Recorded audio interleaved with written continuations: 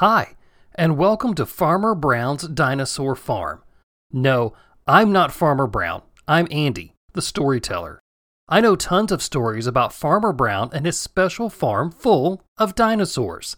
While most farms grow boring things like beets and carrots, old Farmer Brown has stegosauruses and velociraptors. So grab your favorite stuffy and find a nice, quiet spot. We're about to take a trip to Farmer Brown's dinosaur farm. Back when Farmer Brown was just married, he bought a few acres of land up in the Appalachian Mountains. In the green rolling hills, Farmer Brown built his own house for him, his wife, and his dog Rover. Now, I'm not sure how much you know about growing crops, but Farmer Brown needed water to grow his crops. He imagined farming acre after acre of carrots. You might think he was part bunny, the way he loved carrots so much. Farmer Brown drove his truck to a nice spot to dig a well. He wanted to dig down deep into the ground to find an underground river. Then he'd pump the water up into the fields for the carrots to grow. Farmer Brown started digging the well while his dog Rover watched from the cool of the shade. He dug down. He hit something odd in the dirt. It wasn't a rock. It wasn't a treasure chest. It turned out to be something better. As he dug around the hard spot in the dirt, he found a very large egg. Farmer Brown was shocked at the size of it. It was frozen and not cracked. Even when he hit the egg with his shovel, it didn't break.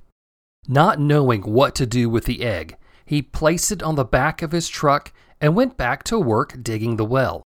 After a few hours of digging in the hot sun, Farmer Brown went to take a break with Rover. He had forgotten all about the egg until he heard a cracking sound. He turned and looked at his truck. Rover began to growl. Then he hid behind Farmer Brown. The cracking stopped and all was quiet. Then a small head with a long neck popped up from the bed of the truck.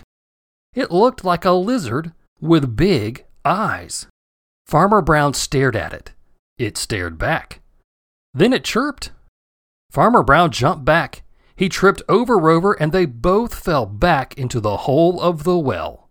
At the bottom, Farmer Brown rubbed his head. Rover shook off his fur. They both looked up to see the lizard looking down at them from the top of the hole. "Well, Rover," said Farmer Brown, "what do you make of that?" The lizard looked cute and seemed very curious about Farmer Brown and Rover. As they climbed out of the hole, Farmer Brown got his first look at the lizard. It was taller than Rover, but its long neck meant it could look Farmer Brown in the eye. The lizard leaned in on Farmer Brown and sniffed him. It blinked and then reared its head back and sneezed right into Farmer Brown's face. It blew his straw hat clean off his head. Covered in lizard snot, Farmer Brown wiped himself clean. He didn't know what had come out of the egg, but it was big, and it could sneeze a house down. Farmer Brown got the lizard and Rover back in the truck and drove down the hill to his house where his wife was making lunch. "Martha," called Farmer Brown, "come look at this weird thing I found. It came out of an egg." Miss Brown stepped onto the back porch to see a dinosaur sitting in the back of the truck. "Where'd you get an apatosaurus?" Miss Brown was a schoolteacher and knew all sorts of stuff about history, science, and English. What? That's an apatosaurus dinosaur. That's supposed to be extinct. Just how did you get one in your truck? Did you order it from a catalog? "No, dear. I found this egg in the ground, and it hatched. Then it sneezed on me." Miss Brown went back inside and brought out some lettuce. The apatosaurus jumped off the back of the truck and ate it right out of her hand. Then it wrapped its long neck around Miss Brown's shoulders as if to give her a hug. "Can we keep it?" asked Farmer Brown. "I guess so," said Miss Brown. "She's the last one on Earth." They named her Patty because it sounded like a good apatosaurus name.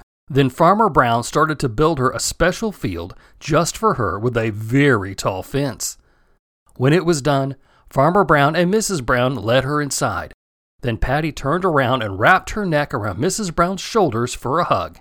Then she sneezed on Farmer Brown. The end. That was Farmer Brown's first dinosaur. Patty has now grown full size and eats 2 tons of veggies a day. Patty and the Browns go on many funny adventures together and even help save Christmas. But that's a story for another time. I hope you enjoyed this story. Here are some facts about the Apatosaurus. The Apatosaurus lived in the late Jurassic period. It had 4 legs, a long tail, and a long neck to match. The Apatosaurus was a herbivore, meaning it only ate plants. Apatosaurus means deceptive lizard, which is true because Patty likes to trick people and get in trouble. Make sure you ask your parents to subscribe to Farmer Brown's Dinosaur Farm so you can hear more stories from the farm. This show is sponsored by The Secure Dad. For ways to make your family safer, visit thesecuredad.com and listen to the Secure Dad podcast. While the show is family friendly, it's not for kids. It's just for parents.